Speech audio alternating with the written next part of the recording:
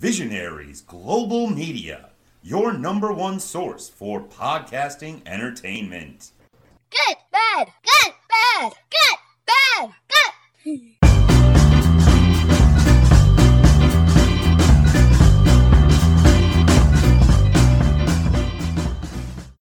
All right, welcome back to Good Cop, Bad Cop, episode 198-ish. Probably about 198, right, Matt? It's 198, yeah. Yeah, I figured it was something like that. I normally check with you ahead of time before we start recording, but the closer we get to 200, the less I seem to care. How you been, buddy? Tell us about your horrible week that you have. Every week it's like, how are you? It's like, oh, it's been terrible. It's not quite like that, Graham. It's not quite like that. It's not been too bad. It's been a slow week. I have, however, come out impressed this week, which is quite a big deal. You read the article yourself, and you said it was quite a good one. So that was fun. Submitted more coursework for my course, of course, and that's going great. And tomorrow, as we're recording, today as it's coming out, I'll be about 8 burgers deep at the barbecue because I'm barbecue chef tomorrow. So 8 burgers deep. In terms of cooking, yes. Oh, okay. I was going to ask you, we haven't talked about it much. Are you supposed to be in the middle of, well, perhaps not even in the middle of, but in the midst of doing 1,000,000 steps? That starts on the 1st of July. Oh, okay. For some reason, I thought it was June, July, August. July, August, September.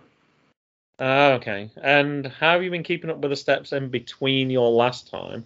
I know I asked you. Around 10,000. Around 10,000. You average about 9.9K. Yeah. You were going to say 9.9 steps. I was going to say that's not so. Even I'm not that lazy, Graham. I'm in the midst of packing. I'm going to be heading down to North Carolina next week. So it's going to be you and guests, I believe, Matt. So I will be listening on the way. As I'm traveling home, I believe I'll be able to listen to the episode. So it should be exciting. But besides that, yeah, I've just been relaxing a little bit, enjoying my first full week of the summer holidays. So it's all good. Fair enough, Graham. How about we talk to our amazing guest? Absolutely. Returning amazing guest from the World Elite podcast. We got Dylan back with us. How are you doing, Dylan? I am doing fantastic. Thank y'all for having me back on. I've been so excited to join y'all since the first time we joined. I say we had a blast the last time, and I'm sure today will be no different. It's always nice second time around because we know that the guests already know like the routine. They know what to expect. And it's good. When we started doing this, we got to meet people we didn't know quite as well, who had only interacted kind of just through tweets and retweets and stuff. But this is cool. Second time around, it's like, oh yeah, we haven't talked to these people in a while. It's great when we can get people back on again and see how they're doing. Hey, tell us about the podcast. Tell us, for people who didn't listen to last time, tell us all about the World Elite podcast. Tell us what you've been doing lately. Tell us when you come out, how we can listen in, all those fun things. So the World Elite podcast is basically 2 friends and a cousin. My cousin Jordan joined the board, I would say, 2 months, I think, into the show. He always joined us as a guest for our first few episodes, but we thought, he's been joining us so much, why not bring him on for an actual co-host? And he has been doing so well with it. He has opened up so much from the shyness that he has dealt with so much throughout his life. So the podcasting has really opened him up to really talk a lot more and be more open and make so many friends that we've made in the podcasting world since we started back in November of 2020. So we started pretty much around when anybody else started a wrestling show. If they started in 2020, it was always during the pandemic era. You got nothing to do with your free time. So why not, if you're a wrestling fan or if you're a fan of anything else, you're starting a podcast and you want to talk about different stuff with your friends, with your family. So that's what we wanted to do. Marcus and I wanted to start something where we talk about wrestling, and we have made so many friends, just like y'all, just to surround the podcasting world, and it's been so much fun. But yeah, some stuff we've been doing lately, since it's the 20 years of it, we decided to highlight 4 superstars from the OVW class of 2002. John Cena was our last episode since his 20 years is coming up. We did Batista, Brock Lesnar, and Randy Orton. So The 3 of 4 episodes are available right now to listen to on the audio platforms, and John Cena's comes out on Monday. I'm not sure when this is on dropping, but yeah, Monday is when ours is going to be dropping. We've been doing other stuff like live streams for prediction shows for Forbidden Door that's happening on Sunday. We've been doing other stuff, but yeah, we have not been having a lot of free time. We've been a very busy bunch when it comes to shows. So you're going to be seeing a lot more content coming for the month of July, and we have so much stuff going on. Love that. So it'll be coming out tomorrow then, because it's coming out on Sunday. So that's perfect. Listen to us and then listen to World Elite tomorrow. Perfect. Nice. I like how you're talking about people from 20 years ago, but I think every single one of those names is still relevant. Like, pretty 3 much, of those 4 people are coming up predominantly. I think actually then your episode for Cena drops when. Oh, hold on. Is Cena coming back this Monday or is it the following Monday? Monday Night Raw, Yeah, it's the same Monday. So, wow.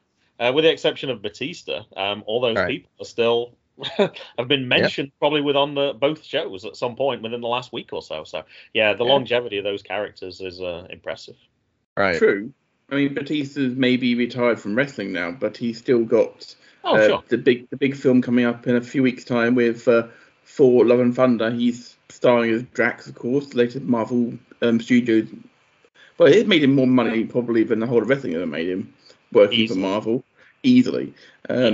I think we're waiting now to see which role The Rock will take in the MCU, because eventually everyone goes work for the MCU, because they'd be stupid not to, the amount of money they throw at you. Like Harry Styles now playing somewhere in the universe. I'm like, Jesus Christ. Guy can't fucking sing. They can't fucking act either. That's... Not a Harry Styles fan, I'm guessing then. No, Graham, I'm not. I don't see what girls see in him. Well, that's ruined. I was going to ask you later what you thought of the latest Harry Styles album, but I guess I'll just cross that off my list then.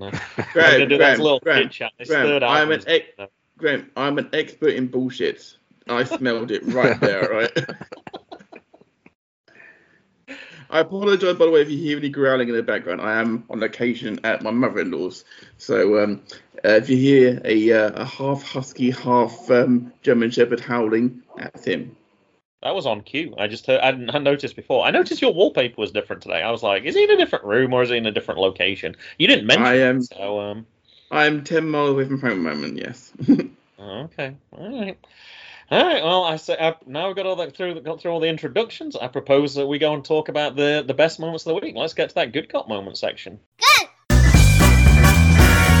Bad. Guests, as always, get to go first. So your mother-in-law's dog, I heard. So actually, perhaps we'll skip that. Dylan, we'll let you go first, seeing as the dog doesn't seem to have any moments. So I actually seen this one on your Twitter account when y'all were asking for other people to say it. So I was gonna say this one also. Slammiversary. It was my first Impact show that I ordered in about 13 years, I would say. TNA Impact is not something I've been a casual viewer of, like, probably ever. But given the card, given the build-up for it, I thought it was really good. I've been seeing other people do, like, prediction shows on it, and we ended up doing one too, talking about 20 years of TNA. So we did, like, a whole thing that's available on our YouTube right now to go on and watch it. But, yeah, we did so many things for TNA, so I'm like, okay, I said Impact Slammiversary coming up, I got to check this out. So I ended up ordering it, and it was a fantastic pay-per-view. I mean, everything ended clean. Everything was just great about it. So it just makes me want to become a casual viewer for Impact Wrestling. So this past Thursday, I watched it. It was a really good show. So it just adds on to my weekly wrestling that I already watch nowadays with AEW and Raw and SmackDown and sometimes NXT. NXT is not great, but like it just adds on to it. But no, Impact Slammiversary, I gotta say, for this week, it was fantastic. It was just a really good show. I know we'll do the fan cop moments later, but yeah, people were definitely talking about their enjoyment of it. Any particular matches that stood out for you? Oh, for sure. The Monsters Ball match with Sami Callihan and Moose. I thought it was really good. It was my first time witnessing a Monsters Ball match. You know, I've been seeing so many people talk about it, but seeing it's how everything is put together. You know, they're in a room for 24 hours, which I think is complete BS, but you know, without any food or water, and then you want to see how, you know, how they can perform under it. I thought that was, you know, a little too much, but I know, you know, from a match with Sami Callihan, you're expecting something extreme from him, you know, breaking out the thumbtacks, doing pile drivers on it, the door, the, you know, barbed wire. I mean, everything was really good. The first ever Queen of the Mountain match, you know, I don't care for the concept of it, to have to climb up a ladder and then you have to latch on the title belt instead of, you know, taking it down. I thought that was a little too much for me. You know, I'm not in love with the concept of it, but and being that it's the first ever women's one to do it, I thought it was history making. You know, women's making history for everything: Hell in a Cell, Elimination Chambers, and now you're doing the Queen of the Mountain. I thought it was good, but every match in particular was great. There was really nothing that I said, okay, this is not a good match, I'm not going to talk about it. So every match on the card, I think, did its part in making it a really good pay-per-view. And I believe I'm correct in saying Jordynne Grace is the new Impact Women's Champion as well. I know we're big fans of Jordynne Grace, Matt. Me, mainly because it was one of the first people I saw, my first Indian company that I used to go to, Nova Pro. And you just like, oh my gosh, this person's amazing. Like, I haven't seen them on television, but you can just tell that they're. So, yeah, I'm glad that they got the belt back on her for sure. Oh, for sure. I was very pleased to see Jordynne Grace get back on top of the mountain with the Women's Championship for sure. Great. I was sitting behind Jordynne Grace at Battle Pro, and Graham literally almost put me in a headlock to stop me from going to talk to her. She doesn't like talking to people on podcasts, he said. To be fair, she was technically working, so it's cool, it's fine. It's fine, but no, even watching her husband wrestle, I think that was the reason she was out there. She wasn't trying to solicit invitations to appear on podcasts. This is true, but saying went there to watch her husband wrestle is very generous, Graham. He nearly killed himself. He caught his legs. Yeah. He caught his legs going for a suicide dive and went head first into the ground. Landed on his neck. The guy is built like a brick chicken house in the neck region. My God, I've never seen a guy be that tough. He's amazing. He's tougher than a $2 steak, which is $1.99. little bit of Jerry the King Lawler for you. Yeah, Slammiversary great. It was great. I'm keeping my comments limited because I need to talk about some things later. So go ahead, Matt. Why don't you tell us about your good cop moment of the week? Well, you sound really excited about this. There was This will be something special. There was a big return this week, Graham. Everyone knows about this. It's not a secret. A return to the Performance Center. Widely publicised, widely praised and adored. Paul Levesque is back at the Performance Center. Triple H was back at the PC. Can only be a good thing. He was quoted by multiple people as saying, "I'm back." The amount of people who have not been pleased with NXT 2.0, it's been fine for me, but it's certainly not on the level that it was when he was running the gaff. And if he's now running things there, that can only be a good thing. The amount of talent that came through that place when he was in command, I feel that if he was there, Ciampa would still be there. Gargano may still be there. Who knows how many people would not have left NXT if Triple H had still been in charge. Adam Cole, Kyle O'Reilly, Bobby Fish, maybe they would have never left NXT. Who knows? We'll never know that. But it happened. And who knows, maybe with the changing of the guard, as it were, because obviously not just as Vince stepped down, but Johnny Ace has now been completely removed from talent relations, and he's not expected to return at all. Correct me if I'm wrong, I think it's Bruce Pritchard who has been moved into that role, who was writing the show, and now it seems like, although Vince is still involved in that, I'm not entirely sure for how much longer that will be the case, because it's getting worse and worse the more we hear about that. But it's a good cop, a bad cop. Triple H being back is my good cop moment, because we all worried if he was actually going to be around at all.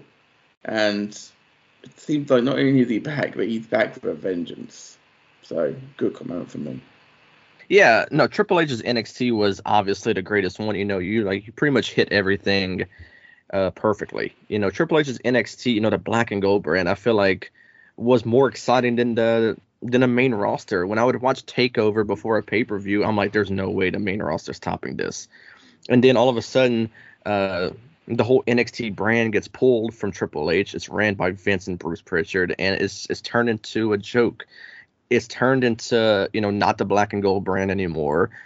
They have a whole different set, and the concept of NXT has absolutely changed. They said they're not bringing in these veteran guys no more, like you see in the indies or in different promotions. Like whenever they would bring Samoa Joe, Bobby Roode, the other guys to name, that was the exciting part about NXT. And now you're bringing in people from tryouts that unless you follow the indie scene, you don't know who these people are. So, yeah, I think Triple H coming back to NXT is a really big move, and I just hope he can make some sort of change because it's pretty much unwatchable right now.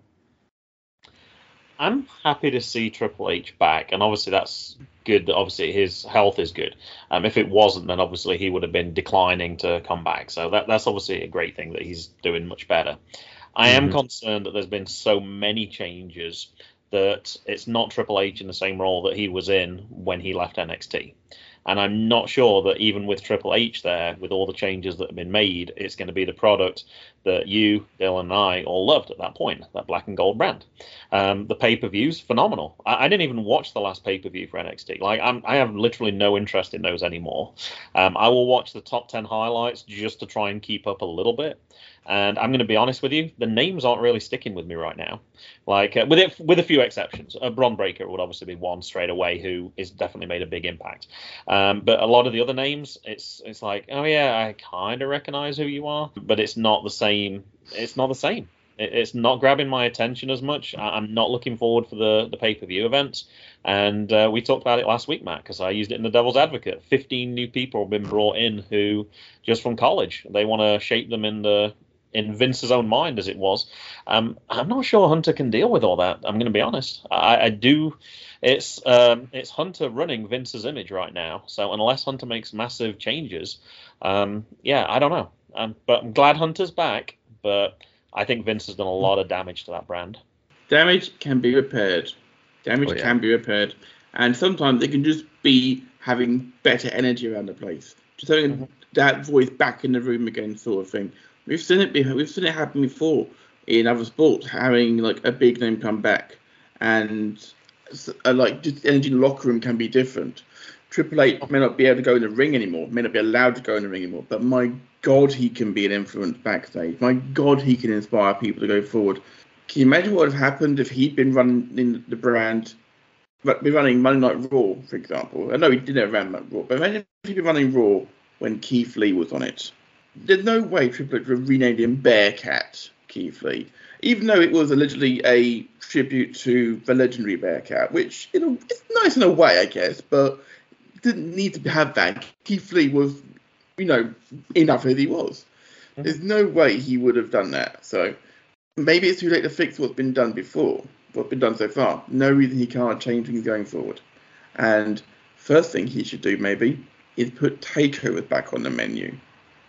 Because takeovers were great. They got rid of takeovers completely. Not a single pay-per-view has been takeovers in 31.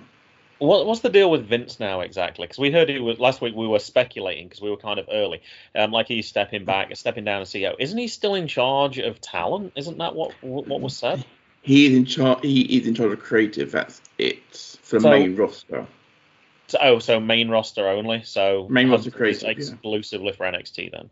It seemed to be that way, which is how we want it. To be fair, let him, Road Dogg, Shawn Michaels, Matt Bloom, let them run the show down there because they know what they're fucking doing. Seriously, if it ain't broken, and NXT wasn't broken, so why did you need to fix it? The only reason that he came in and did that was because Triple H had the issues with his heart. Well, now he's back, so. Please fix it. I have one wish this year. I'm not asking for anything for Christmas, Santa. Just give me this. Just give me this. Please. Doesn't seem like too much to ask. I'll answer your question. Vince is a micromanager. He has to keep changing things, whether it's for the better or not. He thinks that when he has some impact on something, it's a good thing. And unfortunately, that's not always true. My main good cop moment actually was why I had to hold back a little bit from your comments, Dylan. It's Slammiversary as well, but it's from a different point of view. I did not watch it live. I actually watched it on Thursday, and I actually watched it on the BTI show. So that's actually my good cop moment. The BTI show, the Before the Impact show that they put on. They showed 5 of the 7 matches on that show. Now, they didn't show complete matches because they don't have time to do that in a 40-minute show. But it's not like you see on WWE where you get to see pictures sometimes of action. It's like, and then you kind of have to piece it together. You got to see the finishes. You got to see the build-up to some of those finishes. You got to see the important bits as far as I'm concerned. So for people like me who did not pay that money, I got to see the show, and I was a little bit jealous, actually. I was like, man, this is a fantastic show. I think they're doing a really good job of trying to get people like you, Dylan, who, like I say, if you've not been watching Impact really, having watched this show, you've already said that you're going to intend watching more of it. Having watched this BTI show as well, I was like, man, I need to get back into Impact as well. I've been like everybody else, there's a lot of wrestling to watch, but it made me feel like, man, what have I been missing out on the last few weeks? They're putting on some fantastic shows. Now, the matches they did show, they showed the Impact X Division title, Ultimate X match. Mike Bailey, I went up to MCW and I mentioned that Speedball Bailey was one of the people who I was really excited to see. And the finish of that match didn't disappoint. I think the Ultimate X match, I think it's one of the greatest setups in wrestling, actually. I think it's really exciting when they're all coming from the 4 different corners and they're fine. It's a nice little touch that Impact has. I really enjoyed that one. They had the Impact Knockouts Tag Team title match. Taya Valkyrie won that. Taya Valkyrie had a definite good cop week. She won also the MLW Featherweight Championship as well. Yeah. So she won 2 titles in 1 week. We had the Monsters Ball match that you talked about. I had one question about this one. We obviously know unprotected chair shots are bad. What about unprotected dustbin lid shots to the head? Is that okay or not? I'm going to ask that in the middle of my speech. I have to say I'm not fond of them. I think because they are usually made of tin foil, Graham, it's usually not too bad. That was why I'm asking your opinion. It's obviously not the same as a chair. I could tell that. It's not a solid metal chair, even when you got a steel chair which can be rigged to, some of them would buckle like the way they do. They are, they're still going to hurt if you do it the wrong way. And trust me, I've felt a steel chair which doesn't bend. It's not fun. That to the back, not the head, thank goodness. But for me, they're okay. You don't see them WWE anymore, so. All right, I'll keep going. The other match they showed was the Impact World Tag Team title match. The Good Brothers won that. They got their 3rd Impact Tag Team title, defeating the Briscoes. Now, for somebody who didn't really watch Ring of Honor, I'm kind of shy on Briscoe matches, to be honest. I haven't seen that many, to be honest, but whenever I've seen them, they're really good, so it was good to see them up against the Good Brothers. And the one I was waiting for you to mention, actually, and I gave you a chance. I was like, so what match really caught your eye, Dylan? I was shocked that you didn't mention Josh Alexander. Josh Alexander defeated Eric Young. Loved the match. They showed quite a bit of this. They actually put this on as the first thing on the show to try and, I guess, get people's attention and want to stick for the rest. Cage Match actually rated this 8.86. Now, Cage Match can be really brutal on some of their ratings, and people have no problem going, this match sucked, 0 out of 10, and then the averages drop. 8.86 on 86 votes is, I think that's pretty telling. The next highest match, I think was it was either 7.89, which was the Monsters Ball match, or I think it was the Ultimate X match, which was about 7.9. Yeah, I was just scrolling back to see.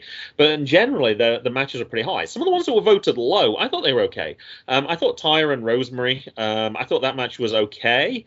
The Impact Tag Team title, that one only had a 6, but I thought that was pretty solid as well. And I'm going to agree with you. The ones that I saw, I didn't think there was any matches you could go, well, this one's not going to be good, I'm going to leave.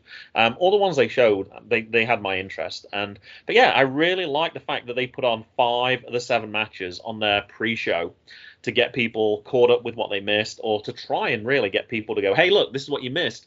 You might want to watch the next one because this is the standard we're putting out. But yeah, I thought Slammiversary was very good. The 2 that they didn't show, I did not get to see Jordan Grace, unfortunately, and I didn't get to see the Impact Originals either. But I think that's okay that they kept those ones back. I think you've got to also keep it, because otherwise, if you put everything on, nobody will pay for the pay-per-view, and you can go, well, I can just wait 4 or 5 days, and then they'll show me everything I need to see. So I thought they had the good balance of giving a lot of stuff for us to catch up on, but at the same time, just keeping that little bit back. But good on Impact for putting out the material in that way, and for people like me who don't want to pay for the pay-per-view.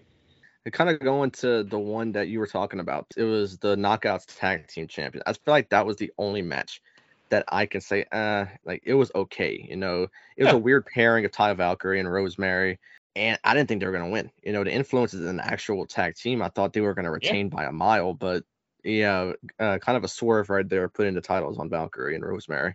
I like the fact that you've got to have some in there that you don't expect. I don't think I know Matt's very proud when he manages to predict a whole card, and to me, if he manages to ever do that, I think that's a bad card. I think you need those surprises in there. If you already know every single match, I don't think that's a good thing. So yeah, I thought they mixed it up pretty well. I always expected Josh Alexander to retain, but the guys are stud. I'm surprised somebody hasn't come up and tried to put up a bigger offer for him, like either an AEW or a WWE, because guy is legit. I think I've heard anyone say a bad word about him. I was worried perhaps when Ethan Page left to AEW. I was like, where does that leave Josh? Josh has been just fine by himself. So, he's particularly good. All right, this is our 90 seconds opportunity. If there's anything else that we considered a good cop moment, Dylan, the floor's yours. Anything else that caught your eye this week? Sure. Yeah, this one wasn't mentioned on your Twitter, so this is fresh for me. The Intercontinental Championship is finally back in relevancy on television, and possibly could see an actual pay-per-view, since the last time the Intercontinental Champion was defended on a pay-per-view was WrestleMania last year, in the match with Apollo Crews and Big E. So this is the first time we may see the title actually being defended. I'm not sure if it's going to be at Money in the Bank, but we could possibly see it at SummerSlam, because Gunther really doesn't have an actual competitor coming up to him, kind of other than Ricochet, and he just squashed Ricochet on SmackDown. So yeah, we could finally see some more relevancy for the Intercontinental Championship. We're already getting it with the U.S. title with Theory, and we're possibly going to see this whole thing with John Cena when he comes back on Monday. You already know that's the angle they're heading towards, talking about John Cena all the time with Theory, yeah. But right now, the Intercontinental title, I'm not sure who's going to be the one to step up to the challenge to Gunther, but it's just good to see some relevancy for the Intercontinental title back on WWE television. So I'm just very excited for that. I thought that Walter was brilliant. I like Gunther even more. I don't like the name. But that new incarnation, the tougher looking, he looked good. I enjoyed watching the match on SmackDown. I like Ricochet anyway, but I certainly enjoyed. I'm certainly excited to see how far they push Gunther. Oh, for sure. All right, Matt, what you got for us? Cody says that he's meant to be back in 9 months, having had a successful surgery. Quote his tweet though: "That's their timeline, not mine." Oh. Adding stuff to the fact of he ain't going to be out as long as they say he is. He's going to be back sooner or later. I still wouldn't be surprised if he climbed that ladder on a week today, Graham. Wouldn't be surprised at all. Wouldn't be surprised in the slightest. There's a video doing the rounds of Ronda Rousey and Shayna Baszler, which Ronda put out. Came out a few hours. It came out about 17 hours ago, of Ronda asking Shayna to help her with some tips and tricks on how to beat her tag team partner Natalya, and Shayna saying no chance at all. I can't help you. She's my tag partner, you're my best friend. I'm staying out of it. It was brilliant. We want to see more of this stuff. This was brilliant stuff. We want to see this on SmackDown. This is great stuff. Ronda released it herself from her own film crew. It's brilliant, Graham. If you haven't seen it, do check it out. It's great. And the last one I've got is courtesy of AJ Styles, who of course appeared at Slammiversary. He was able to be there in person, but he did record a great little segment. Thank the for doing so, but they've done this before. He did a Christian for the Hall of Fame before, of course, as well. And Samoa Joe did the same thing from AEW, so all forbidden doors are open. I thought you were going to say AJ Scott Styles reminded men over 45 to get a colonoscopy was going to be a good comment. I saw that. That was funny. That was very funny. The wrong one. Now, I don't know if you saw then, when you started talking about that clip, I thought I knew what you were talking about, but I remember a similar one that she did with when she was facing Charlotte Flair, because they were talking about ways to get out of the leg lock. So it's something that she has done before, actually. Yeah, but this one on SmackDown. This was just released on Ronda's personal Correct. Twitter. No, this one was too. I saw it on the internet. Not see it. Yeah, because I watch Raw and SmackDown so regularly. You know, I love to sit down for 3 hours on a Monday, even though I don't have cable, and watch. Okay. Point of. Okay, seriously, if you're gonna keep acting me like this, Graham, you are aware this stuff is usually in the top 10, right? Which you watch, so you don't give me that bullshit. It was separate to that. If they showed it on Raw and SmackDown as well, that I don't know, because that wouldn't have. You know what the Raw top 10 is? It shows you the last 25 seconds of a match. But hey, I want to talk about. I didn't think you got. Well, I thought one of you guys would mention this for sure. I loved Elias and Ezekiel. I loved them sitting on the same couch together. See, Kevin Owens, two totally different people. We got Elias back in the ring and singing songs as well. I'm excited to see where this goes, to be honest. Lady Luck appeared on AEW Rampage last night, albeit way too briefly. And I want to talk about something I watched on Title Match Network today, actually. It's called Circle 6 Hope for the Hopeless, which I have to admit I'd never heard of. But there was a few matches on the card that I was really interested in. These are the opening 3 matches. Brody King versus Kevin Geyser. I was like, oh, Brody King. I was like, I'm quite happy to watch a bit of Brody King. Second match, Killer Cross versus Jacob Fatu. It's like, sure, bring it on. Bring those two guys in together, the heavy hitters. The third one was really what caught my attention. Now, considering this is 2022, you don't expect to see a bra and panties match anymore. Perhaps if we'd gone back 20 years ago, you would have like, okay, that's kind of... So why did this one catch my attention? Scarlett Bordeaux versus Eddie Only. I'm going to repeat the last name just in case. Eddie Only. The guy, Eddie Only. He was part of the safety squad, Matt, with Tim Donst at one point in time. He's now a deathmatch wrestler. He was in a bra and panties match with Scarlett Bordeaux. It was everything I dreamed it would be, and it wasn't your stereotypical match. But yeah, opening of that card, fantastic. I haven't seen the whole match yet, but I intend doing so. Were you watching this in a hotel room? Was it on pay-per-view, or was it on? I told you this was on Title Match Network. Sure, Graham. You can subscribe for $100 per year. That's where I want. The reason I subscribe to Title Match Network is that's the place that has, and I forgot their name now because it's been so long. Texas Thunder Rosa's company, help me out. Oh, Mission Pro. Mission Pro Wrestling is on there. So that's pretty much what I will watch it for that. But then from time to time, I will see other ones that go, oh, that looks kind of interesting. But yeah, bra and panties match in 2022. There you go.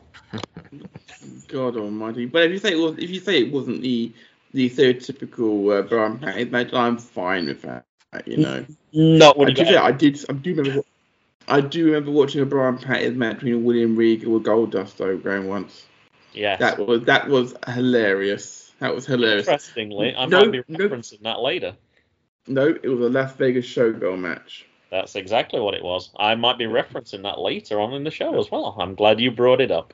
That's a good cop moment. But the fact that we'll do it later is bad cop, clearly. So how about we go to that, Graham? Good. Bad. What was bad in wrestling this week then, Dylan? What you got? Sadly, an event I'm watching tomorrow, Forbidden Door, the build-up has been absolutely horrendous for it. They had, since the announcement, to make these matches and actually have a meaning towards it, and they wait until the week of on Dynamite to start throwing matches together with absolutely zero meaning to it. For sure, the match I'm looking forward to is the Fatal 4-Way, or if you can call it a Fatal 4-Way in AEW. I know that the WWE holds their rights to almost every match title known to man. But yeah, the 4-Way match with Adam Cole, Hangman, the Okada, and Jay White for the IWGP Heavyweight title. But there's no meaning behind it because they waited until the week of Dynamite to start throwing matches together. They only had one match for the buy-in, and now there's 2 more they added on Rampage. Or 3, yeah. So they have so much more. Now, yeah. Yeah. So, but they start throwing matches together, and it has absolutely no meaning. The only one that kind of has meaning behind it for me is the main event with Moxley and Tanahashi. That's the only one that really has something behind it. Thunder Rosa and Toni Storm, I feel like kind of has a little I mean, a little bit of meaning behind it because Toni Storm's been staring at the title every time she goes in for the save for Thunder Rosa or vice versa with the other one. But Thunder Rosa, she's kind of losing it for me right now. The whole accusation with Marina Shafir with the sandbagging. She's kind of losing it for me, even though I feel like they made up with her Instagram post that, they were making up together. It just kind of lost a little respect for me if that's the way she's going to wrestle against someone who's not really a superior wrestler like Marina Shafir. I feel like she has a lot of flaws with her wrestling, but that's still not the professional way to handle things in a wrestling ring. So I feel like Toni Storm could hopefully take the title away from her. But no, the whole build-up has been bad for Forbidden Door. Am I going to order it? Am I going to pay the $50? Yeah, but still, there's no build up behind it. I know a lot of people going to the show and their excitement is even kind of gone from it. But for me, that's my bad cop moment. I just wish they would have built it more better than what they did, because it's such a good show on paper. When you look at, you got AEW and New Japan Pro Wrestling colliding, and there's just no excitement because the build up has been so bad. This was my main bad cop moment. So Forbidden Door is a absolutely stacked card. It is. Problem is that much as our amazing guest has stated, they've started throwing together at the last moment. So certain things have had to change due to injuries. The injury list for AEW is getting longer and longer and longer. I swear the line for Big Thunder Mountain at Disney World is shorter than the injury queue at AEW at the moment, unfortunately. Looking at the buy-in, for example, you've got an 8-man tag, you've got 2 tag matches. If you had, bearing in mind, Graham, you've got the Gun Club on there, and you've got Max Caster with them against Uemura, Alex Coughlin, the DKC, and Kevin Knight. Is that encouraging you to watch the show, Graham? Not yet, no. Okay, The Factory, which is QT Marshall and Aaron Solo versus Bishamon, which is Hiroki Goto and Yoshihashi. Is that encouraging you? No. Okay, Suzuki Gun, which is El Desperado and Yoshinobu Kanemaru versus Swerve in Our Glory, which is Swerve, Strickland and Keith Lee. I'm interested in that. I'm interested in that one, isn't it? That should be on the main show, though. That should be on the main show. Hold on, which way are you having this? You just said you wanted good matches on to get people's attention, so... No, but the fact matter is... You're trying to switch a scrap match in? But the problem is, though...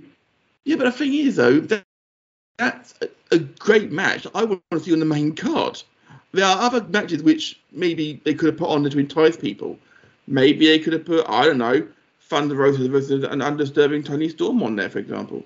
Oh, you're going to disrespect the women's wrestling? In all the times you've talked about giving them a more prominent position. I personally don't think Toni Storm is worthy of a title shot. That's my personal opinion. I mean, you've got every other championship up for grabs. Why is the TBS title not up for grabs, or the TNT title? Yeah. Every other title is up for grabs. It's amazing that those ones aren't. Granted, Zack Sabre Jr.'s opponent we don't know because Bryan Danielson is injured, so we don't know who he's going to be facing. That's being worked on the fly to work into a storyline, so I appreciate that. You've got FTR in there against with United Empire and Trent Beretta and Rocky Romero, and they're going, it's going to be a 3-way winner takes all for 2 different tag titles. That's exciting. You're right. That's exciting. Looking forward to that. A problem with Dude with Attitudes, which is Darby Allin and Sting, and Shingo Takagi and Hiromu Takahashi versus Bullet Club and the Young Bucks. Sorry.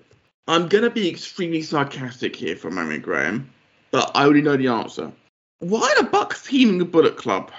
Haven't Bullet Club got enough members to form the entire 8-man tag?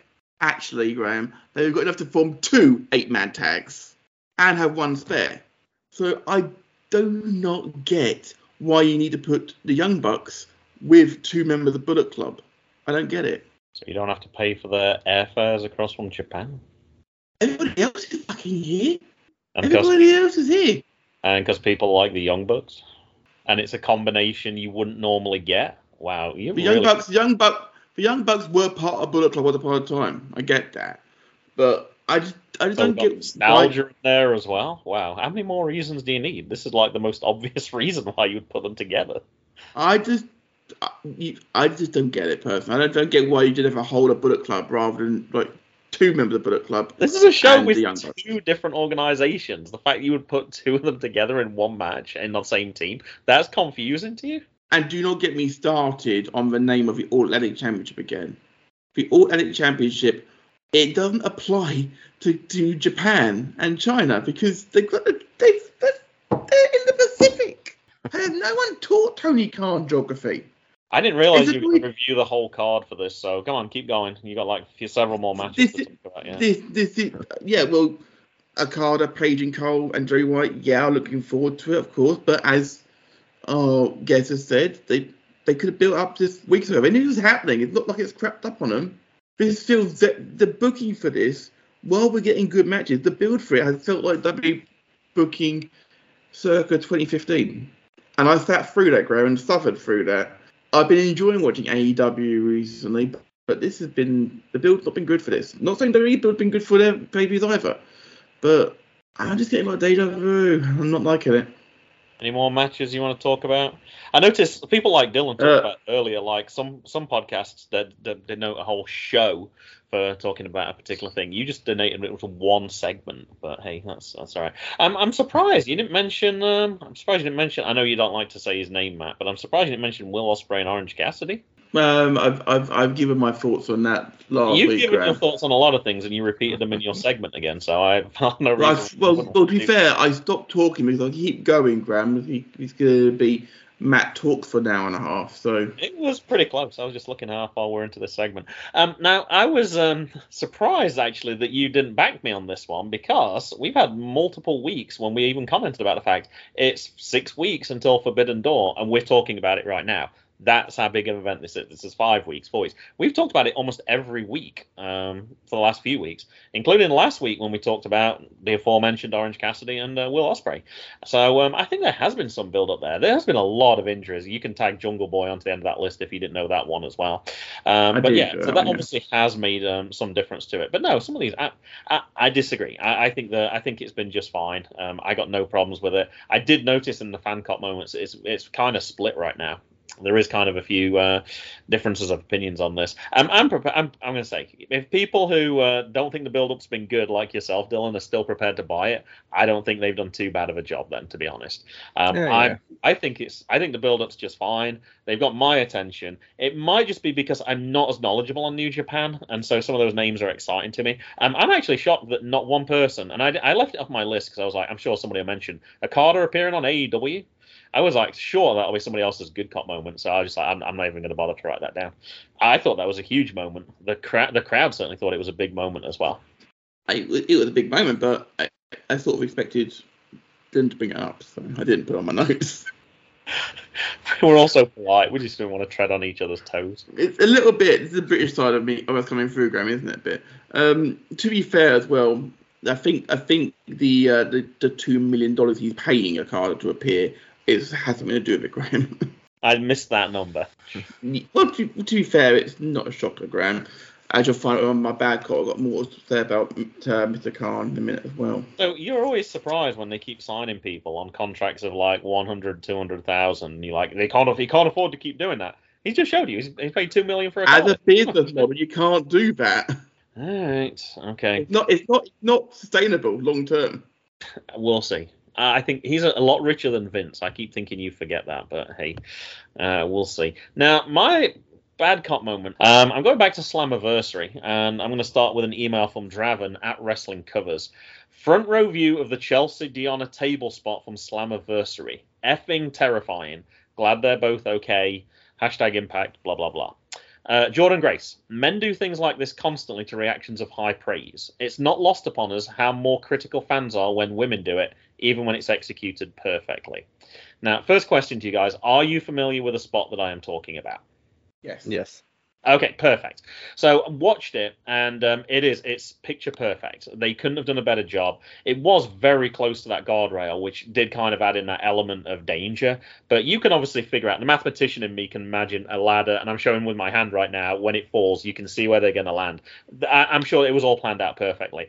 Also, things like the fact that Chelsea Green protected Deonna Purrazzo's neck as well as they were going through. The fact that they were looking to make sure where the table was. It looked particularly good. Now, my first reason why I put this one in, I agree with Jordan, actually. Men do crazy things like that all the time. We've talked about Matt Hardy. We've talked about Darby Allin. We've talked about multiple people. And most of the time, we've talked about the danger side of it, like why do they put their bodies through about it. But yeah, they do get high praise. I think it's definitely a double standard, that when the women do something like that, it's classed as risky, etc., and they don't get the praise for perhaps pulling off something that looked really impressive. As I read into this more, and I was reading through the comments, I think Jordynne Grace actually misunderstood what the original tweet was, because a lot of people quoted different segments from it. So I'm going to read it again. Front row view of the Chelsea Deonna table spot from Slammiversary. Effing terrifying. Glad they're both okay. He said that the fact that it was terrifying means that it was like a good spot, as in it got them on the edge of their seats. And I'm like, yeah, no, that is good. But the fact it followed up with glad they're both okay, it was more a case of, I think I'm supporting the wrestlers, like, wow, they really put their body on the line for them. I'm glad to see that nothing came of it. So it was kind of a double one, yeah, it's the double standard, but two, I'm not sure Jordan totally understood what the guy was saying to begin with, and I don't think I did when I first read through it. I thought he was calling them out for just for being women and putting on dangerous spots that obviously the men do. But not much. But I didn't watch too much wrestling this week, so. We have seen many times, Graham, sometimes that the women pull off the spots better than men. We have seen that sometimes. We've seen with ladder matches that we've seen last women's standing matches, I should say. Sorry, Falls Count era matches where the women are prepared to take hard shots. This is some of those vicious kendo stick shots that we've seen from time to time as well. Granted, some things men have been doing longer than women because women weren't given an opportunity necessarily to do the same sort of things. I'm very privileged when I go to CXW to see the queen of intergender wrestling, Luna Trix. That's her name now, but the queen of intergender wrestling. She has her actual catched name, which is great. She is amazing, and she'll happily step in, ring in any kind of match, hardcore or anything. She'll do anything to please the fans. It's all about execution. You mentioned Jeff Hardy and Darby Allin, who damn near killed each other the other week. And we're thinking, like, you don't have to do that, guys. You can entertain us fine. You haven't got to kill yourselves. You know, you haven't got to every single week, especially if it's not on fucking pay-per-view. Okay, if it's on free-to-air TV, don't kill yourself. At least get some money out of it. You know. Yeah, I mean, we were front row, Graham, for Orange Cassidy doing something from whatever comes to mind. And literally, we saw them planting themselves over the top rope into the front row, just opposite us. And it's been terrifying to have that front row. You've had people jump in front of you, Graham, before. What's that like for a front row? It's terrifying. Coming at you. For me, it's awesome. I think perhaps the most scary one was O'Shea Edwards coming towards Jackson. And O'Shea said he never put the brakes on so quick once he saw there was an 8-year, well, he would have been 5, I think, at the time, a 5-year-old there. And he did. He was he stopped himself. There was no guardrail for that one. It was just seats. It was a crab wrestling. So, yeah, accidents can definitely happen. I think it's exciting.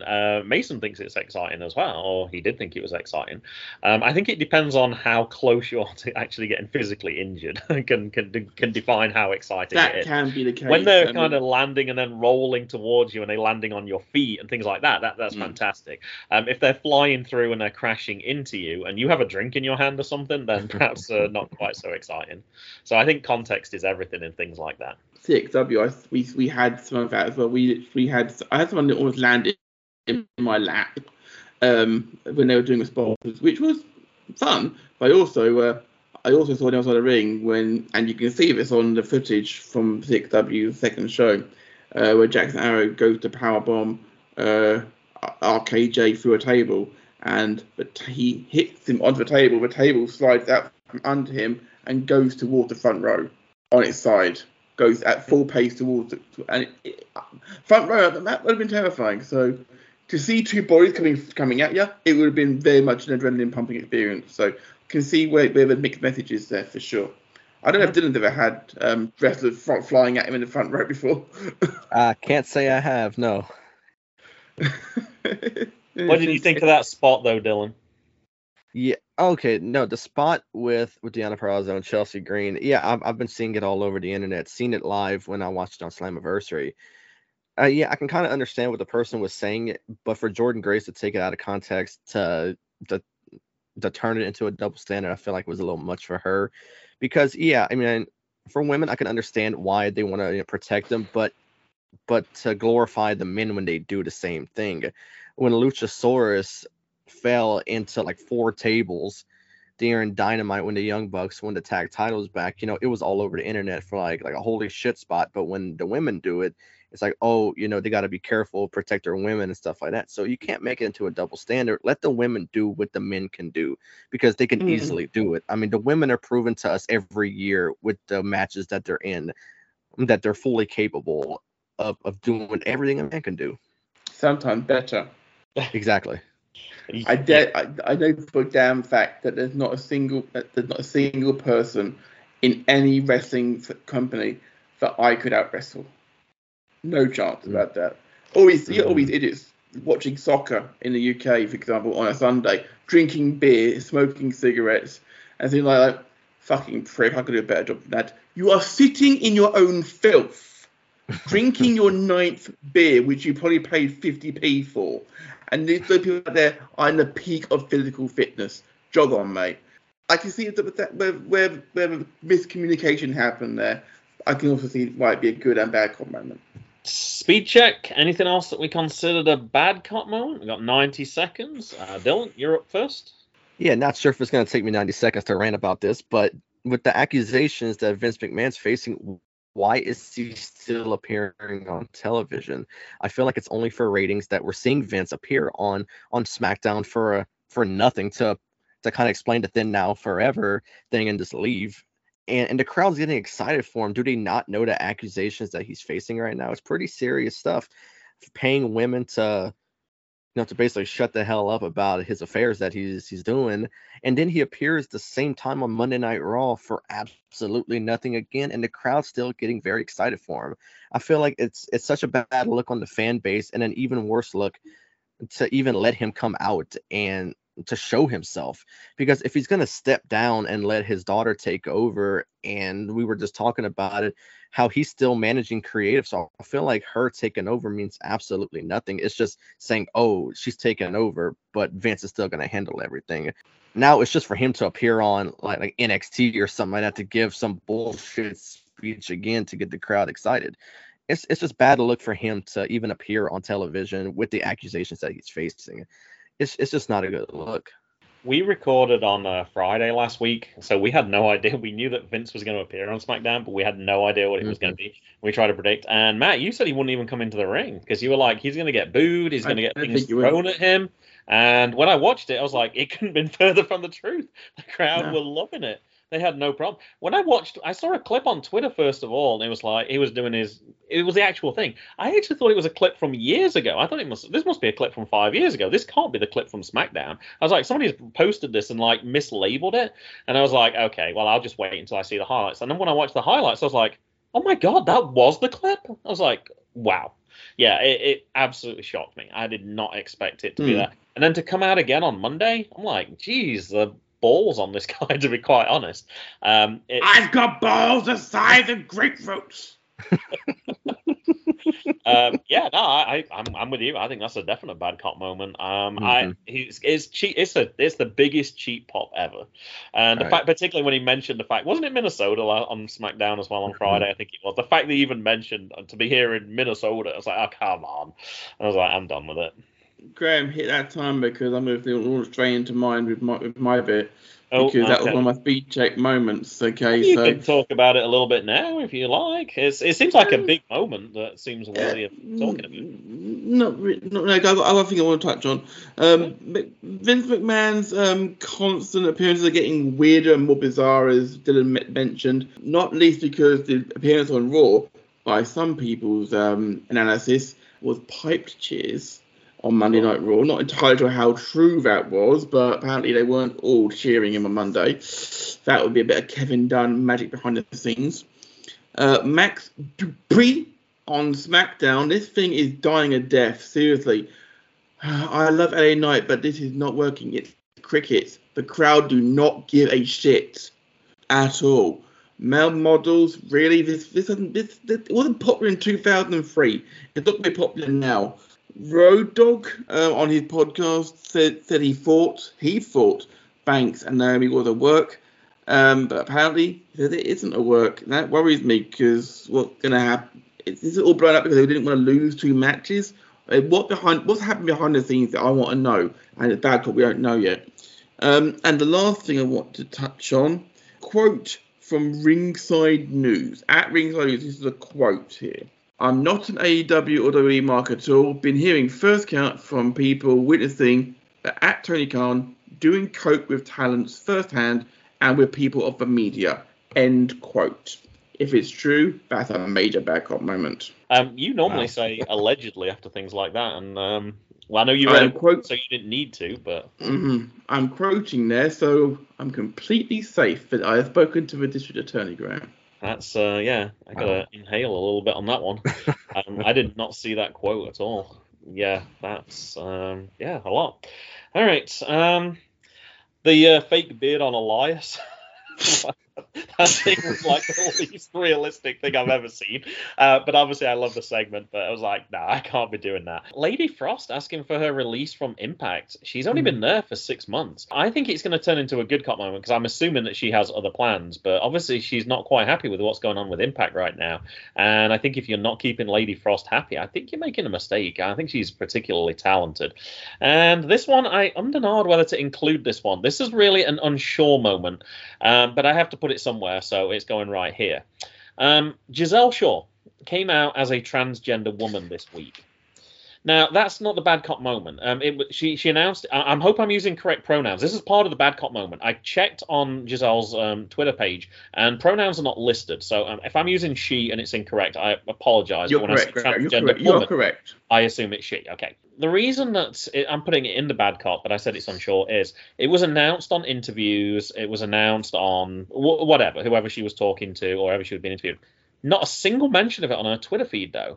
I would have thought her fans would have been the people that she would have wanted to share that news with, possibly inform them a little bit, possibly get a few people up to date. It seems like an ideal opportunity to reach out to your fans, explain the situation, explain this big change in your life, and she didn't do that. So I thought that was a strange way of dealing with it. Now, Matt, you can obviously, as you've talked about before, you can obviously come out and you can do these things in whichever way you're most comfortable with. But I would have thought if you're comfortable doing an interview about this, you would have been comfortable about putting it out on social media. Just seems strange that she didn't do that. Everyone does it their own way, Graham, of course. Does she have her own Twitter? Yeah. I looked. That's why I said on a Twitter account it doesn't say like personal pronouns or anything. But yeah, so it wasn't the fact that she came out as a transgender woman. I just was surprised that she didn't share that with her fans on her Twitter. She hasn't posted anything on Twitter in about 3 days. It just seemed a really strange way of announcing the news, announcing it to an interview, but not announcing it to your fans. I don't know. I've looked on Twitter, Graham. I can't find her having one. You can't find. She's on Twitter. It is Giselle, Gisele. It's a single L. If you're typing it with double L, you won't find it. Ah, okay, because everyone on Twitter is using 2 L's. Everyone is using 2 L's. That's why you're not finding it when you click on her. Click on her as a people for that one. Okay. It's something like Giselle Show or Giselle Show 08 or something like that. Okay. She does. She has, Graham. Oh, she has now? Yeah, about an hour ago, yeah. Oh, I checked before we came on air to see. I checked about 2:00 and I was like, no. I was like, she's had 2 days to mention this and hasn't mentioned it at all. Okay. Yeah. I'm not sure why there's such a delay. I will quote the tweet, Graham, for you. Please do. Authenticity, the courage to be yourself. Thank you, everyone, for overwhelming love and support. You've turned a very scary moment into an incredible one. Love you all. Happy Pride, everyone. And then the picture of her posing with the Pride 2002 symbols. It's fantastic, lovely. Okay, but she still didn't mention there that she came out as a transgender woman, though. It's still very vague. If you know, you know kind of thing, but it still seems like skirting around the issue a little bit.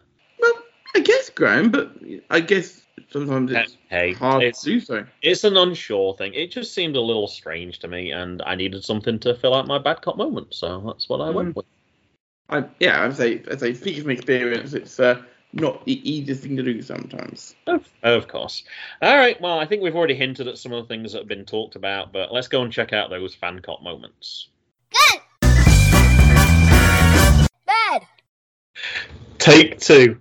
We just realised at the end of finishing our fan cop moments that neither of us clicked record, so I think we're going to have to do them again.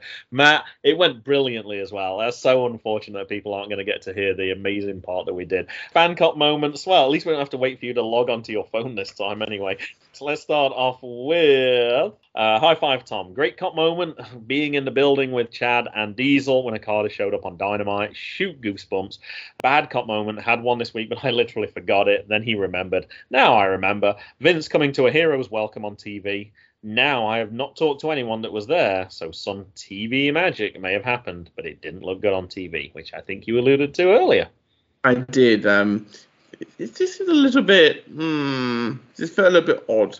The rest of which, bad cop, whoever defrosted Brock Lesnar, can they put him back in the freezer, please? Worst cop, it's not Raby and Matt's fault. Jeff is an addict, and the community at large needs to leave him alone.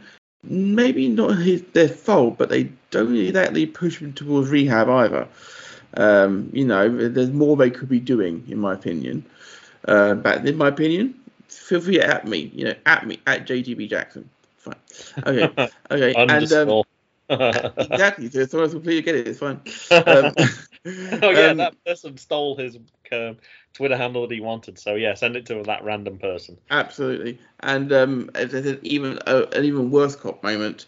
The fact that Rowan Wade was overturned this week and turned him into a third-class citizen. We obviously do not agree with what happened this week in the Supreme Court, and we personally believe that a woman should always have a choice. And we'll leave it at that because we don't want to get too political on this show without the lawyer being present, Graham. Who you got next? Here. I did put out a few tweets yesterday, and I did see that we dropped under 6,100 followers. I was like, whatever, I don't care. I'm going to put that stuff out, whatever. When I first read Wrestle Witch's tweet, I thought she was blaming. She said Matt's not to blame, and I'm like, obviously he's not to blame. Like what? And then I was like, oh, okay. I must stop speed reading. I realized that was. Do you read at times? Do you read at times 5 Graham as well as listen? I know. I do things too quickly and multitask. Tiffany, Queen of the Indies. Good cop moment. Marcus Mathers' show was so good. And bad cop moment. The person driving and texting by my house and going into a pole. Shake my head. LOL. If you choose to do those two things, then that's on you. Karma is, I believe, how you described it on Take 1, Matt. It was. It's absolute karma. I mean, I know you actually said you want to see it on IWTV later, and I'm guessing that you do want to watch the Marshall Mathers thing rather than the guy driving to pole, because if someone has got footage of that, then put it up on YouTube because you'll get millions of views, guaranteed, because people like that sort of karma. I've been talked about things I would like to see on IWTV. I think Marshall Mathers on IWTV would be very entertaining. I'm thinking it's Marcus Mathers, but hey. I apologise. I stopped feuding as well, Graham. Okay, we're going to go to Jeremy in Time 721. Hashtag Good Cop, the Elias and Ezekiel storyline as a whole has been a blast. Absolutely, we've loved it. We've absolutely loved it. As you alluded to earlier, apart from the terrible beard. Terrible beard. I had a terrible beard once. I almost married her. Okay, so... Bad Cop. Lesnar reigns as number 72618 because he has failed to build up anyone else in the wakes of some serious injuries to Cody and Orton, etc. It's true. It's going to be a last man standing match at SummerSlam. And they've been hyping. They've got too much to book for SummerSlam already, and we haven't even had Money in the Bank yet, which is a little bit putting the cart before the horse. But I don't mind. Some of them are the big events, so I don't mind them booking matches that far out for some of them. That's fine. But at the same time, with a lot of talk last couple of weeks, Graham, about them throwing someone else in there. Remember when we were on our own a couple of weeks ago, we're talking about Gunther potentially being thrown around the name. That was going to be potentially thrown in the mix against Roman Reigns. I'd love to have seen that. Roman versus Gunther, yes, please. I think in a couple of years' time, perhaps, but right now, I think you're building Gunther, so you're not going to do him for that. You're not going to put him in that match. Right? He's going to be on main TV for a long time. Just in time 2-1-1. Best Cop Slammiversary was an outstanding show. Yep, I think we're full agreement with that. And Worst Cop Raw as a whole was not. I definitely agree with that too. It was a difficult watch at times, but the stuff in the ring wasn't too bad. But some of it wasn't as good as Slammiversary. That's not saying a great deal, Graham. BFR JCB, our good friend JCB, obviously go check out BFR every Friday. Good cop moment, a card of the rival to Dynamite, huge pop from the crowd, gentle reminder that fans do actually know the big New Japan star. That wasn't gentle, that was being beaten around the head with a baseball bat. Bad cop moment from High Five Tom, kind of stole his thunder on Vince. However, Brock coming back takes his bad cop moment this week. I'm over this feud, he says. Before I get to my Dan Griffin one, I've got a bonus bad cop moment. I've mentioned this before, but it's a recurring one. I saw on my email 2 days ago, my current issue of PWI magazine has arrived on my phone because I get it digitally. The edition is October. We're in June. That's absolutely insane that they would go so far ahead. The reason I'm mentioning it is that's where I would know a lot of my New Japan wrestlers. When I'm looking through that top 100, like Okada was number one for at least a couple of years, and then some of those lower down names, I would recognize the names perhaps before I would recognize the wrestlers. Yeah. So if you tell me like Ishii, if you would have put 4 wrestlers' pictures in front of me, I'm not sure I could pick out Ishii. Like, I know Ishii is a big name for New Japan, but I couldn't pick him out necessarily. All right, Dan Griffin, best cop moment. Impact Slammiversary was a fantastic show. From pre-show to main event, it was entertaining with some cracking matches and great to see video messages from Sting, Angle, and Styles. And bad cop moment, the final member of Team Impact was overhyped, which made it disappointing. Let's find Scottish Danny's comment again. Agreed, but I thought Dixie overhyping and delivering the final member was highly on brand for old school TNA. Yes, of course, yours is the worst cop moment from Dan Griffin, Graham, because it's a separate. Oh, it's separate. I apologize. Yeah, Vince continuing to flaunt himself on TV amidst all of the allegations and stepping down. I had a little Yorkshire pronunciation in there and all. It's all right there, lad. Hopefully that'll disguise the fact that I missed it. No, not at all. But of course, Daddy did also clear it up by saying you've never felt sheer, unadulterated, unbridled disappointment, quite like being promoted a historic name that will change the face of pro wrestling forever, and what you get the Tommy Dreamer running. Now, Tommy Dreamer has got some slightly less than popular views in recent times, shall we say? So I'm not entirely sure he's got quite the same fan love as he did back in the early 2000s, let's say. Oh, and half of time actually thought it was going to be Davey Richards, but Ring of Honor Mark, keep it in mind for that, obviously. I'm going to go to the chat up on Cheap Pops, which I believe is JB doing it this week. Good Cop is Triple H returning to NXT and Aussie Open getting around in AEW. Bad Cop, anticipation of a Twitter meltdown when Forbidden Door flops. Noted the word when there, Graham, not if in the wording. I'm not just saying what he said. Obviously, you do call them out for this as well. Vince and Big Johnny winning the Slammy Award for Best Tag Team. Yeah, we want to get that out of our minds, thank you, JB. So you asked them to define flops, and they did. Commercially, we're quietly confident that some of the matches will be very good. In fact, they are, but it's taking forever to book the damn card. I won't ask you this time if you'll remember seeing Aussie Open. I do remember. Because I'm going to guess the answer. At Capital Wrestling, I believe, Graham. It was Capital Wrestling. Very well done. Rob at UTT Rob. Bad cop moment. Underwhelming build to Forbidden Door, although low expectations sometimes lead to enjoying the show more. And good cop moment. Discovering in 1971 Jackie Pallo released a single which is gloriously bad. And WTF cop moment. Vince McMahon continuing to show up on TV. Absolutely correct. That not the other one. It's fantastic. And the last one. Shoot a show. Yes. I changed glorious to gloriously. I changed you created it. He didn't. Oh, jeez. There's no edit button on Twitter. No, but he created glorious to gloriously, but he didn't create shoot a show. I'm a little bit confused about it. Consistency, Mr. Rob. And the last one is from our Scottish friend from Kent. Scottish Danny. Bad cop moment. AW using ice cold bereavement heat to get Christian to boo. Take 3. It was so well the first time, and it was perfect. It was perfect first time round. Damn it. We should just start all over again, really. Fuck that shit. AEW using ice cold bereavement heat to get fans to boo Christian. It's just sad dragging a deceased name through the mud to get a cheap reaction. The third time I've done it in less than 2 years. How creatively inept is Tony Khan? Now, I've got to say, I still don't know who it is. Unfortunately, I really feel like I should. You haven't found out? Wow, shocker. I haven't had a chance to, Graham, yet, unfortunately. I think that's everybody, right? It does seem to be like the way, yes. If we missed any, we certainly apologise. Thank you to everyone for sending in those comments. Even though I won't be here next week, I will be putting out the tweet. So Matt can read them out with his special guests, who he's going to announce later in the show. Good. Bad. All right, it's open agenda time.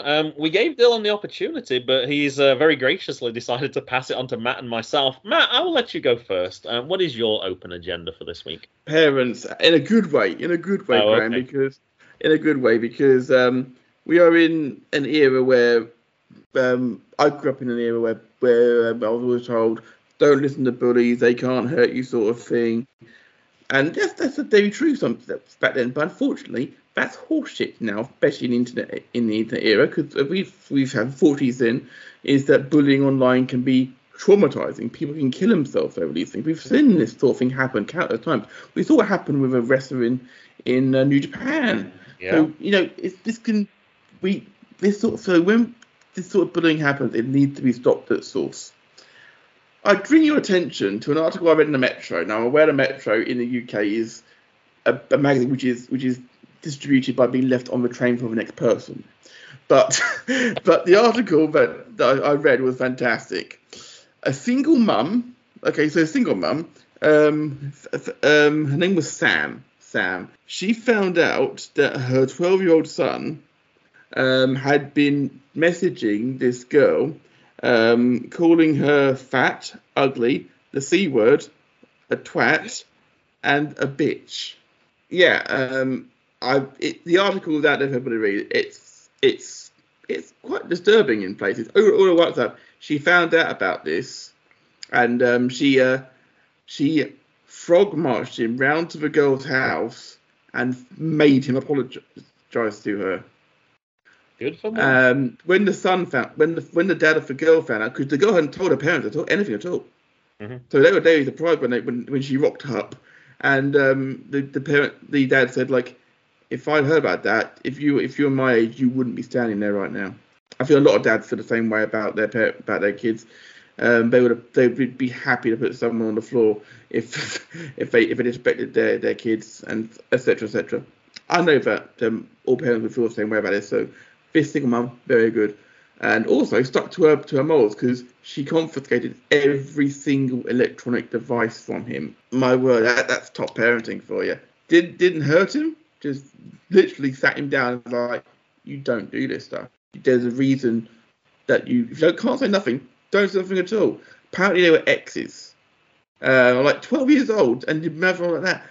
I didn't even know what the C word was till I was 16, Graham. That's me being a bit sheltered, maybe. But I genuinely didn't know what it meant. I've only been on holiday for a week, but yeah, both of my sons have already lost all their electronics at some point for varying periods of time. They all currently have all of their electronics right now, but it was close this afternoon. They nearly lost. One of them nearly lost some of their stuff. But hey, the trick to it is not take the electronics, take the chargers. No, because then they can have it for a little while, and if it's but then it runs out slowly but surely. if you're taking it for a week, sure, that's fine. But otherwise, no, that doesn't work particularly. Mine is about my hotel trip that's upcoming. Now, this was booked for me because I'm attending a professional development course down in Charlotte. So everything was booked, like the cost of the course, the cost of the hotel, and everything. I was just sent the information. The hotel that I'm staying in is over $300 a night. Now, as you know, Matt, I'm a bit cheap, you might want to say. I don't normally look in the $300 a night range for hotels when I'm traveling around the country. It's normally less than a third of that. So, and I think when we were in New Jersey, I think we might have even got for like $50, $60 a night, something like that. So, yeah, this is a big surprise to me. But this is the Hilton, by the way. They're going to nickel and dime us and charge $5 a night for internet in the hotel. You're going to charge $300 a night, but then you're going to charge an additional $5 for internet. That's absolutely ridiculous. Now, if you can afford $300 for a hotel, you can clearly afford $5 as well. So you might be like, well, what's the big problem? That's just profiteering for the sake of profiteering. Like, everyone's going to pay the $5, obviously. You're just making your profits bigger and bigger and bigger. I don't see why you'd want to do that. Also, we have to pay $25 for parking as well, which it's in the center of town. I can kind of see that a little bit more, but yeah, $5. Why not just charge $305 if you want to charge that for the hotel and say you got free internet? I don't understand why you would want to do that. Makes no sense to me. Wow. Short and sweet. They got to cover the bill for it, Graham, I suppose. I mean, remember I told you how much the room were going for in central London for EGX. I haven't checked recently how much they're going for, but I'm guessing they're not cheap. London is a little different. London's a bit more of a tourist venue than Charlotte, North Carolina, in all fairness. That's true. That is true, Graham. But at the same time, it could be worse. Uh-huh. It could be worse, Graham. $5 for internet. I mean, that's standard in every hotel. Not the ones I stay at. I've never had to pay for internet. It's always free. Yeah. Really? We had to pay for it. We had to pay for it where we were staying at Premier Inn. Gone to the wrong places, clearly. Where we were, Graham. We were Premier Inn, weren't we? Well, travel. I think Holiday Inn. We were at. Sorry, Holiday Inn. I don't think so. I don't think we paid for internet. I'm pretty sure we did. You might be right. I could be wrong now. I could be wrong. Just checking out curiosity how much that hotel room is now going for. Yeah, £500 a night. I mean, it's London in the middle of tourist season, so I'm not. September's not tourist season, Graham. Oh, September? I thought you were talking about the summer. Okay. No, September. It's 500 quid a night plus parking plus food if you want it. Well, I'm not paying the $300. It's already been paid for on my. Yeah, so thanks. I think it's ridiculous to charge $5 extra. And if you say in your hotels in England are doing the same, it's ridiculous. Why charge $500? Yeah, for $500 you can throw $5 of free internet in. I think, but hey. Premier Inn is a discount hotel, Graham, but because it's right next to the venue. All right, fair enough. All right, so I think it's the time of the show when we get to our Devil's Advocate round. Good. Bad. For the 198th time, sisters, brothers, and non-binary others, welcome to the Devil's Advocate round of Good Cop, Bad Cop Wrestling podcast. This is the section of the show where myself and Graham and our guest this week, who is Dylan from the World Elite podcast, will be throwing Devil's Advocates at each other for 20 seconds. These are ridiculous statements we do not believe in, which usually have wrestling bent to them, but we will allow the guest, if they wish to, stray from that. A subject we do not believe in. If you believe what we are saying is the truth, and not just being made off of our head to try and beat a time limit and entertain you lot, take up our DADA at dying format. You obviously didn't listen to Dylan earlier. This is going to be a one-sided affair today. We're throwing Devil's Advocates at Dylan, but we're not getting anything back, I don't think. Well, in any case, Dylan, if that's the case, you have the choice of receiving from myself or Graham first. Well, the way you were rubbing your hands together before we started recording makes me want to go with Graham first, so I can get something maybe a little bit on the easier side. I feel like from you, Matt, I'm going to get something pretty extreme, so I'm going to go with Graham first. Okay. Now, Matt, you heard me mention earlier that I was going to be referring to. What did you refer it to? The match with Regal and. It was the Las Vegas Showgirl match.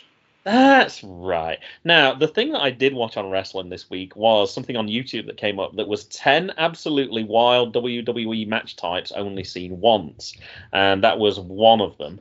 And one of the other ones is going to appear in Dylan's Devil's Advocate. So, Dylan, for me, I would like you to defend Louisiana should promote its greatness by replaying on loop the CM Punk match and Chavo Guerrero match in the Gulf of Mexico match. Oh, my goodness. Well, it's kind of hard for me to defend it. I don't even know if I even seen the match, but I'm not even sure of the whole concept with it. But to call it something like that, it had to be something not so good, a little bit stereotypical to Louisiana. So I really got nothing on that. I think it's a pretty poor taste of a match name. It was a risk. It was a risk that you hadn't possibly seen it before. And it was actually filmed when it was in Texas as well, because it was in Chavo Guerrero's town. Matt, do you want to describe it? I don't remember it. You probably know it in much more detail than me. If memory serves me correctly, this was a match between CM Punk and Chavo Guerrero. I'm not sure if it was for a title or not, but the winner of the match was whoever managed to throw their opponent into the Gulf of Mexico. Oh Correct. They wrestled, started in the ring, and then they worked their way out to the Gulf of Mexico, yes. God, the water I can't imagine why they'd only do that once. God. It wasn't the first time they did it either. They did it in a hardcore match between Raven and Hardcore Holly in December 2000. Oh, they did?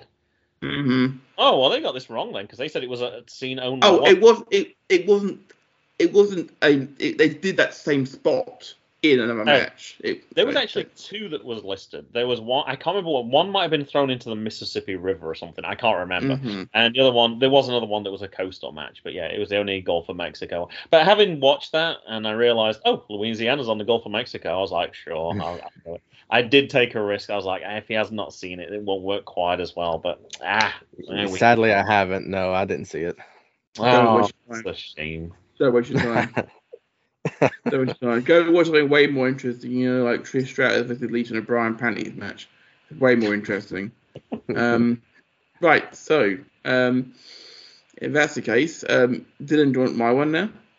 Sure, let's go ahead. Okay. Your Devil's Advocate is as follows.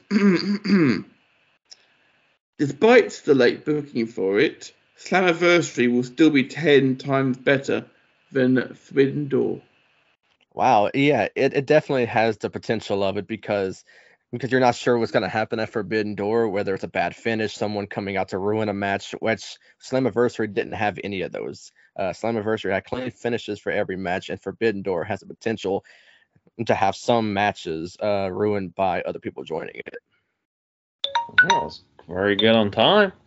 Yeah. That's a bit of a softball from you, Matt, to be honest. I thought you were going to go with something much more hard-hitting than that. Well, I was going to swing it back your way and say Forbidden Door would be way better with Slammiversary, but I thought it may be too cruel. Because he was all over Slammiversary. I was like, I want to come back. I like Dylan. I want to come back. Oh, so going forward then, if you give an absolute stinker of a Devil's Advocate, then we know that you don't like that guest that week. Okay. No. It means I respect the man, and I'm more than happy to throw him under the bus. If I treat the guest like shit, I respect him. So that's the way it goes, Graham. It's all good. Speaking of which, Graham, do you want to go first or second? I'm going to give you my Devil's Advocate, and it also follows from the 10 absolutely wild WWE matches types only seen once. I was wondering whether to give this one to Dylan, but I thought this one's from a little further ago, and I was like, Matt's probably, with your depth of knowledge, you'll probably know this one better. This is a fairly short one for you to defend, Matt. I would like you to defend the fact that the Steve Lombardi trophy is greater than the Vince Lombardi trophy. Well, Vince Lombardi, of course, I believe is a American football trophy. So Steve Lombardi trophy is clearly better than that. American football sucks, Graham. We've established that from a long, long time. No American footballer has ever succeeded in between the ropes. So I hardly believe Steve Lombardi is better than Vince Lombardi. Do you know who Steve Lombardi is? I believe it's Brooklyn Brawler. There you go. That's it. This was from the 1996 Raw Bowl on January 1st. It coincided with the college football playoffs and probably the Rose Bowl, I'm guessing, or the national championship or whatever format it was at that time. And the winner got the Steve Lombardi Trophy. The wrestlers were dressed up in football attire, and it looked absolutely dire.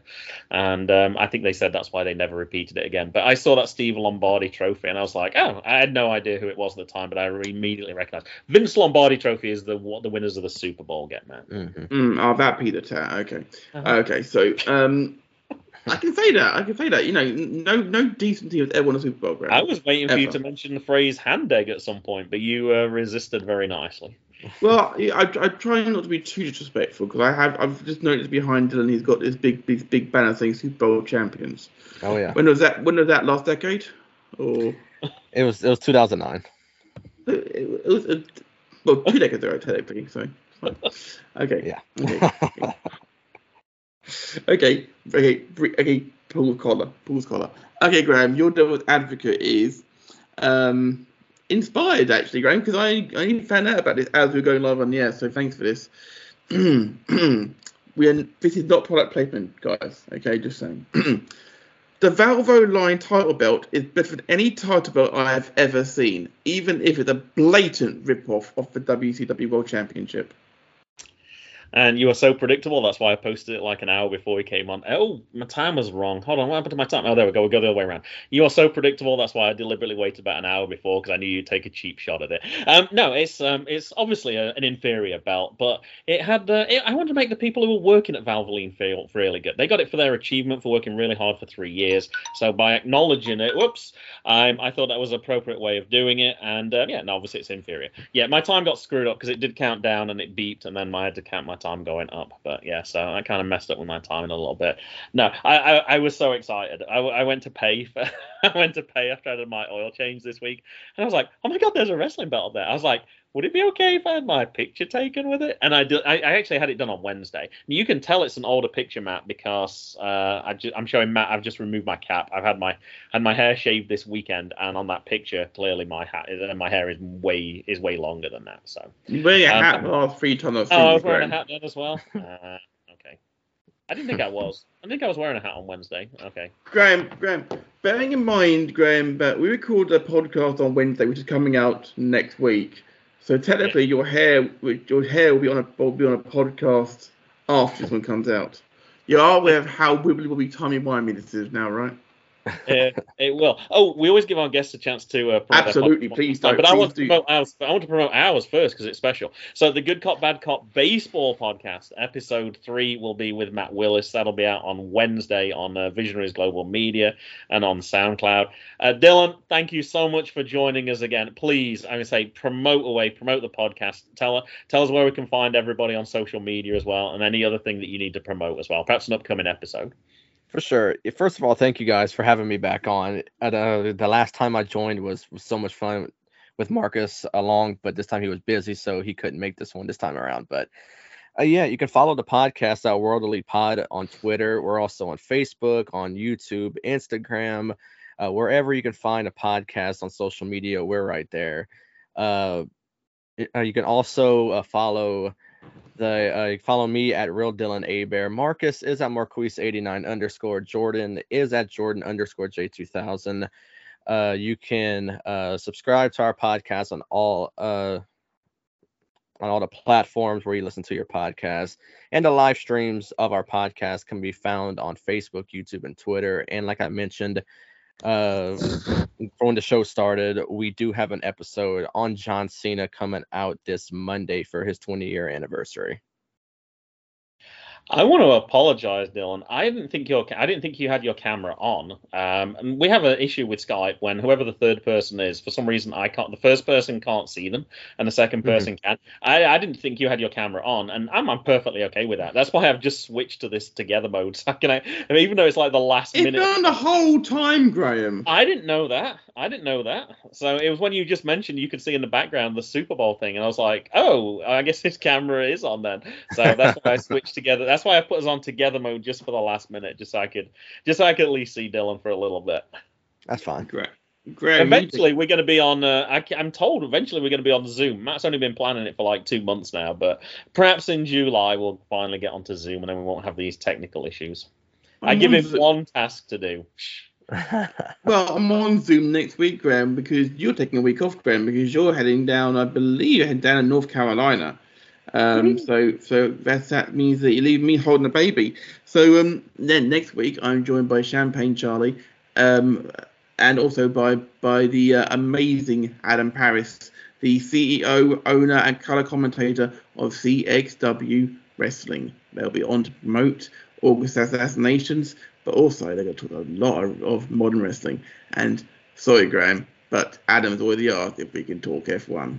I'm so sorry, mate. I'm so sorry. Dylan, that's my bad cop moment. Dylan, thank you again so much. It has been a pleasure and a privilege to have you back on. Everyone go and check him out. He's amazing. And so the whole of Worldly Pod. Absolutely. Graham, go on holiday. I'll see you in a week's time, okay, mate? On behalf of us all, he'll go back up with us next week for $1.99. We're out of here. Boom.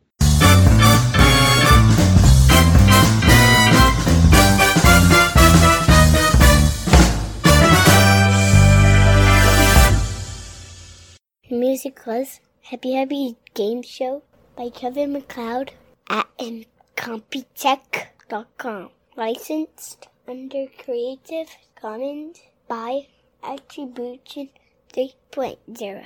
http://creativecommons.org/licenses/by/3.0/